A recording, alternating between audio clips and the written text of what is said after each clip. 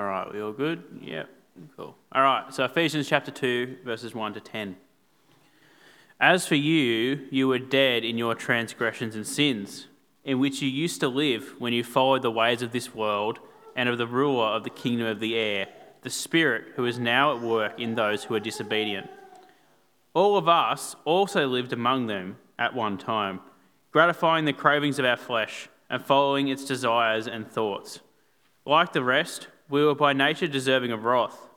But because of his great love for us, God, who is rich in mercy, made us alive with Christ, even when we were dead and in transgressions. It is by grace you have been saved. And God raised us up with Christ and seated us with him in the heavenly realms in Christ Jesus, in order that in the coming ages he might show the incomparable riches of his grace, expressed in his kindness to us in Christ Jesus. For it is by grace you have been saved, through faith. And this is not from yourselves, it is the gift of God, not by works, so that no one can boast.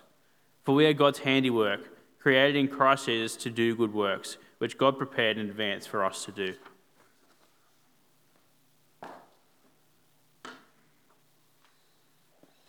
Thanks, Gib.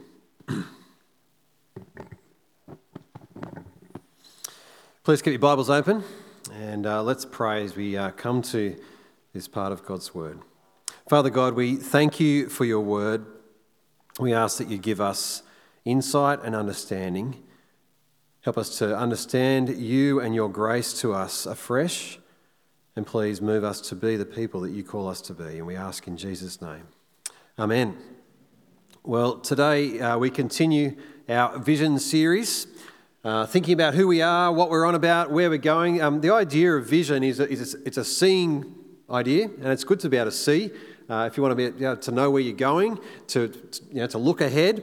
That's the idea of vision, so that we don't just kind of blindly wander around and kind of bump into things aimlessly. So it's good to have vision. And as we think about our vision for our church, we're starting with the word grace, which is actually a bit of a strange word. What does it actually mean? What does grace mean? I think if you ask the average person in the street what grace means, I don't know, you might get, it's kind of, I don't know, it's like elegance, grace, like a ballerina is very, graceful or something. Or maybe they'd say it's something weird religious people do before they eat food. They say grace, or, once went to a wedding and there's this weird person that's prayed before we ate. Or it's this kind of vague word. It's a nice word, grace, but it's kind of vague. Come to think of it, why do we use this strange word to name our church? Actually, Carol recently pointed out to me that our website lacks a definition of this word. I'm not sure, it might be there by now, but and that it'd be a good idea to actually explain the word grace because it is a strange word in our world and culture. And it's a strange concept in our world and culture. We live in, I think, an increasingly graceless world. I mean, that's kind of the nature of life. So much of life is not about grace, it's about performance. It's performance-based. I mean, you think about the whole way school works. You work and you get the results. That's the same at work. You put the work in, you get the reward. It's the same on the sporting field. If you put in the effort, you get the outcome, the result that you want. Even in relationships, it can kind of work that way. You put this in and you get that out. And the justice system, the legal system, it's about getting what you deserve. Effort brings reward, results. So we live in this performance-based world. I think we do see exceptions to it, perhaps in a crisis like a bushfire or a flood, where people go to extraordinary lengths to be generous to help other people out. It's not because they somehow earned the right to be helped. The help is undeserved. It's a gift. And when we see that, I think that resonates. We love that. We like that. That's a good thing. Maybe that reflects the fact that we kind of know that's how things should be. But then even then, our acts of kindness, well, they can come from mixed motives. We like to feel good about ourselves. We like to feel good about our generosity to others. And so I wonder if is that actually grace, or is it just another kind of performance-based expression of effort that brings a reward. I make the effort to help someone out and I get the reward of feeling good about myself for helping them out. In many ways, we live in a graceless world. I think increasingly our culture pushes us to be polarized with no place for grace. You are confirmed in your position, in your understanding, in your truth, and others who think differently to you, well, they're to be treated as other, as different, as wrong, and almost certainly dangerous. They're not to be treated with grace, with kindness, with respect. No, that they should be cancelled, they should be silenced, they should be condemned. That's our culture. Grace has little place in our performance-based cancel culture. Why do we use this strange foreign word to name our church? But it gets worse. I think even in church circles, this idea of grace can be sadly foreign. It can be misunderstood. In Roman Catholicism, grace, it speaks of grace, but grace is seen as some kind of substance. It's a thing that God gives us as a reward for or a payment for our religious performance. It actually kind of turns the true meaning of grace on its head. But we don't need to look to Roman Catholicism to find graceless Christianity. For me, growing up in a Christian family, I went to church every week, and through that I heard and I believed the gospel, and I'm immensely grateful to God and to my parents for that. But despite what was preached, I think I took on and held what I might call perhaps not a graceless Christianity, but a grace-light Christianity. See, I figured I was a pretty good guy, comparatively speaking. I was a sinner. I knew that. I knew that I needed Jesus to die for my sin. But I figured I wasn't that bad. Certainly, better than some other people. I performed pretty well. Certainly in other people's eyes, I was seen as probably a pretty good bloke. So maybe, surely God would be much the same. And even if God's standard was 100%, because, I've been told that, well, I figured I'd achieved a pretty solid 85, 90, So I just needed Jesus to get me the rest of the way there. Can you see how my grace-light Christianity was actually graceless Christianity? It was false Christianity. Sadly, I don't think I'm alone in thinking that way. There's a long history of seeing the human condition pretty much like that. So even in church circles, grace is sadly misunderstood. So why did we use this strange, foreign and commonly misunderstood word to name our church? There were some practical, pragmatic value in having an umbrella term across the three congregations meeting in three locations, but why grace? Well, the big reason is because grace is at the heart, the centre of reality. God's whole stance towards us is one of grace. Who we are as his people is grounded in grace. How we live, how we relate, what we do, that flows from grace. It's vital that we get grace, that we understand it, that we rejoice in it, that we rest in it, that we live it out, that we let it shape our thoughts, our words, our actions in our homes, our workplaces, our schools, our church, and in the world. This passage in Ephesians 2 shows us, perhaps better than any other, what grace is and why it is so important. For me personally, it was listening to a sermon on this passage that the penny dropped. And I realised I wasn't an 85, 90%. I was far, far worse than that. And I needed all of grace through the Lord Jesus. So I want us to look at this passage. I want us to be refreshed with these truths such that it would nourish us, it would humble us, it would encourage us, it would delight us and spur us on individually and as a church in the year ahead. That's my perhaps overly ambitious prayer. So let's have a look at this. Now, to get how good grace is, we firstly need to understand how badly needed it is. Sometimes of an evening, Jenny, my wife, and I will unwind watching one of those home renovation shows, where they have the fixer-upper, the rundown, dilapidated house that needs a heap of work, and then it gets transformed to this amazing home. And when they do the grand reveal, they show you the before shot. And then they show you the after shot, just so you can appreciate just how amazing, how good the transformation is. It's a little bit like that here with Ephesians 2. Paul shows us the before shot.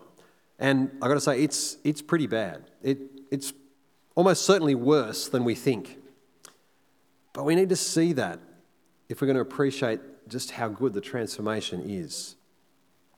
So come for a wander through the derelict house of the human condition that has a condemnation order hanging over it. Verse 1 says, "As for you, you were dead in your transgressions and sins." Notice there, the default state of the human condition is dead. It doesn't say weak in transgressions and sins or sick in transgressions or sins. It's dead. And dead people can't do very much. In fact, they can't do anything. That's the nature of being dead. And notice it's dead in transgressions and sins. What's transgressions? Well, God's law tells us the good that we should do, tells us the bad we should not do, but we go against that. We transgress that. In our sin, we decide that, well, we know what is good. We want to decide that for ourselves. We want to decide what's bad. We are dead in transgressions and sins. But actually the picture gets worse, if that's possible. This state of being dead goes hand in hand with following the world, the devil, and the flesh. Verse 2 continues, "You were dead in your transgressions and sins, in which you used to live when you followed the ways of this world and of the ruler of the kingdom of the air, the spirit who is now at work in those who are disobedient. All of us also lived among them at one time, gratifying the cravings of our flesh and following its desires and thoughts." The world and its ways, it stands in opposition to God. The ruler of the kingdom of the air, it's a way of speaking of the devil or Satan, so he rules over the earth under heaven, leading people in disobedience to God. And our flesh, it's a way of speaking of our sinful state in opposition to God. We followed the world, the flesh, the devil. But then hang on, notice these words: followed, following, gratifying. They're actions. How does that work? I mean, dead people can't do anything except they can float in the current of the world, the devil, and their sinful desires. It's a stark, bleak picture to say we are dead, floating along. But it gets worse still. The end of verse 3 says, "Like the rest, we were by nature deserving of wrath." By nature, in our dead in sin state, we deserve God's condemnation. Now, we might resist that, but actually that makes sense. I mean, if we're shooting for a performance-based outcome, getting what we deserve, the outcome for us would be to face God's righteous judgment. I mean, that's what we deserve. For us to say no to God, which we all do in various ways, that would call on God to say no to us. That's justice. This is our problem. This is the before state for you, for me, for all humanity. It's not pretty. It's not nice to dwell on, and I know we kind of want to rush on and see let's get to the transformation, the aftershock, but it's actually important that we see the problem clearly. See, it's quite common for people and for churches to believe and to present a different picture to this, to redefine the problem as, well, maybe it's more like being out of tune with God, or not living up to our God-given potential, or being unhappy or unsatisfied or impoverished in some way. And so we'll just redefine the problem. But if you redefine the problem, you end up inevitably changing the solution, and which means you end up with a different religion that doesn't actually address the real problem, being dead in our sins, facing the wrath of God. And you end up missing out on the real and glorious solution. But on the other hand, if we don't redefine the problem but actually swallow our pride, face up to the stark reality of our fallen state, well then we're ready. We're ready to see the wonderful, glorious solution, the transformation which comes expressed here in these 5 words. Verse 4 says, "But God made us alive." We were dead, but God made us alive, resurrected to life. Spiritually dead, transgressors, sinners, following the world, the devil, our sinful nature, but God made us alive. Why? Because of his great love for us, verse 4 says, because he is rich in mercy. Just let that sink in. God loves you. Even when you were dead in your sin, undeserving of his love, God loved you. I don't know about you, you might be particularly aware of your sin. You might be thinking, gee, I'm pretty unlovely. How could God love me? But your sin, my sin, it doesn't drive God away. If we come to Christ, if we belong to him, our sin doesn't drive him away. Our sin evokes his great love, his rich mercy. You know that book, Gentle and Lowly? It's one of the 37 books in Ben's top 5 books. Amen. And it is a great book. It's a book about the heart of Christ for sinners and sufferers. That's the subtitle. It's about Christ's heart for sinners, for sufferers.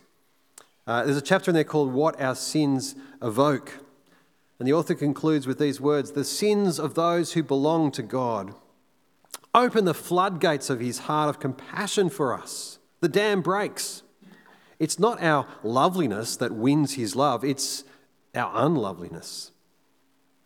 Our hearts gasp to catch up with this. It's not how the world around us works. It's not how our own hearts work. But we bow in humble submission, letting God set the terms by which he will love us. Verse 4, but because of his great love for us, God, who is rich in mercy, made us alive with Christ, even when we were dead in transgressions. This is grace. This is God not treating us according to what we deserve, but saving us from sin and death. It is by grace you have been saved, as verse 5 concludes. And notice this salvation comes in Christ. It's in Christ's death that our sin is dealt with. We died with him in that sense. In his resurrection, we've been raised spiritually to new life. We are at peace with God, forgiven by God. We are his greatly loved, made alive people. And notice that's our current state. Verse 6 says, and God raised us up with Christ and seated us with him in the heavenly realms in Christ Jesus. Notice there it's past tense. This has happened already. Raised, seated already. We've been made alive spiritually. We are now with Christ in the heavenly realms spiritually. This death to life, radical transformation has already happened. It's already happened, but if you like, the grand reveal is still coming. It's kind of like we're in the ad break towards the end of the show and you haven't got to the grand reveal yet. Verse 7 says he's done this in order that in the coming ages he might show the incomparable riches of his grace expressed in his kindness to us in Christ Jesus. So the effect of God's grace, it hasn't yet been fully revealed, but it will be one day. One day this world will see Christ, will see his people who've been saved from being dead in sin to being alive with him, saved by his grace, by his love, his kindness, his mercy. And on that day the world will see that the outworking, the evidence of the incomparable riches of God's grace. That word incomparable, it actually occurs 5 times there is 5 times in the New Testament, 3 of them here in Ephesians. It has a sense of being all-surpassing, exceedingly great, bigger than anything. So back in chapter 1, verse 19, Paul talks about knowing the incomparably great power of God. In chapter 3, he speaks of knowing the all-surpassing love of God. God's power, His grace, His love, the incomparable riches of God's grace expressed in His kindness to us in Jesus. That will be on show one day. We can struggle to get grace. As I said earlier, it's a strange foreign concept in this world, in this increasingly graceless world. Perhaps that's why Paul repeats himself to help his readers, to help us to get this vital point. And so he says, verse 8, "For it is by grace you have been saved, through faith. And this is not from yourselves, it is the gift of God, not by works, so that no one can boast." Our salvation comes to us from God as a gift. It's not from ourselves. It's not from our effort, our performance, our good works. We can't boast and say, well, look what I contributed to my salvation. Look at my 85, 90%. No, we contribute nothing to our salvation except the sin from which we are gloriously saved. So what is grace? Well, it's God saving us even when we didn't deserve it. Even when we were dead, disobedient, deserving of wrath, by grace He loved us. He made us alive with Christ. He saved us. What does that mean for us? Well, by way of application, this calls us, this invites us to live in God's grace. Firstly, to receive God's grace. I don't know where everyone is at with God, where your heart is before Him. If you haven't yet received God's grace, I hope that you can see here something of the incomparably great riches of God's grace, expressed in His kindness, His undeserved kindness to us in Christ Jesus. See His love for you. Receive His gift of salvation. That's what faith is. Faith is just receiving the gift, trusting the gift of God. And as we receive that gift, well, so we continue to rest in that, to rest in God's grace. And I want to say, if you're feeling beat up, down about yourself, discouraged, remember God's grace in Jesus. He loves you. He has made you alive with Christ. And that doesn't depend on your performance. So rest in God's grace. Rejoice in God's grace. Live in God's grace. And secondly, live out God's grace. See, God's grace, it changes and defines who we are. It gives us purpose. See there, verse 10. Paul concludes, "For we are God's handiwork, created in Christ Jesus to do good works, which God prepared in advance for us to do." We're God's handiwork. In His grace, His kindness, He's taken us from being dead in our sins, raised us up to life, created us in Christ Jesus to be His people. He's given us a new identity. Contrary to what the world tells us, the culture of our days tells us that, we're self-made individuals. We define ourselves. We choose our own identity. We're God's handiwork. We're created by God. We're given our identity in Christ Jesus as His people. He gives us our identity, and He gives us a purpose, namely to do good works. The good works He's prepared in advance for us to do. What a privilege that is. God has prepared good things for you to do tonight, tomorrow, this week, next year. They're not good works to somehow warrant or earn our salvation. That's been given to us as a gift. But they're good things God wants us to do. He's prepared them for us ahead of time. How good is that? Our church has a vision statement. We're thinking about vision. We have a vision statement which tries to capture what we're on about, what we're longing to see, what we want to be, what we want to become. A part of that vision statement speaks of of our response to God's grace. It's that we would be so anchored in God's grace, so compelled by God's grace, that in response we give ourselves wholeheartedly to, you could say, to do the good works which God has prepared for us. God graciously gives us Jesus. Our response is to give ourselves to be his people, to do his will. Our vision series invites us to respond to God's grace. That could take many forms. It should take many forms in all sorts of different good works which God has prepared for us. 3 responses in particular that we're thinking about as part of our vision series are to pray, to serve, and to give.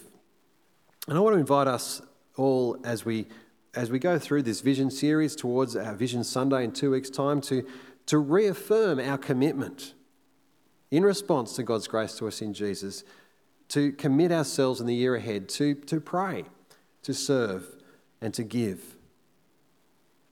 Our Vision series brochure outlines the details of that. Please have a read of that. Please read the old-fashioned paper letter that goes with it. But can I encourage you to take some time tonight, in the week ahead, in the days ahead, bigger than that, to reflect on the incomparably great riches of God's grace expressed to us in Jesus.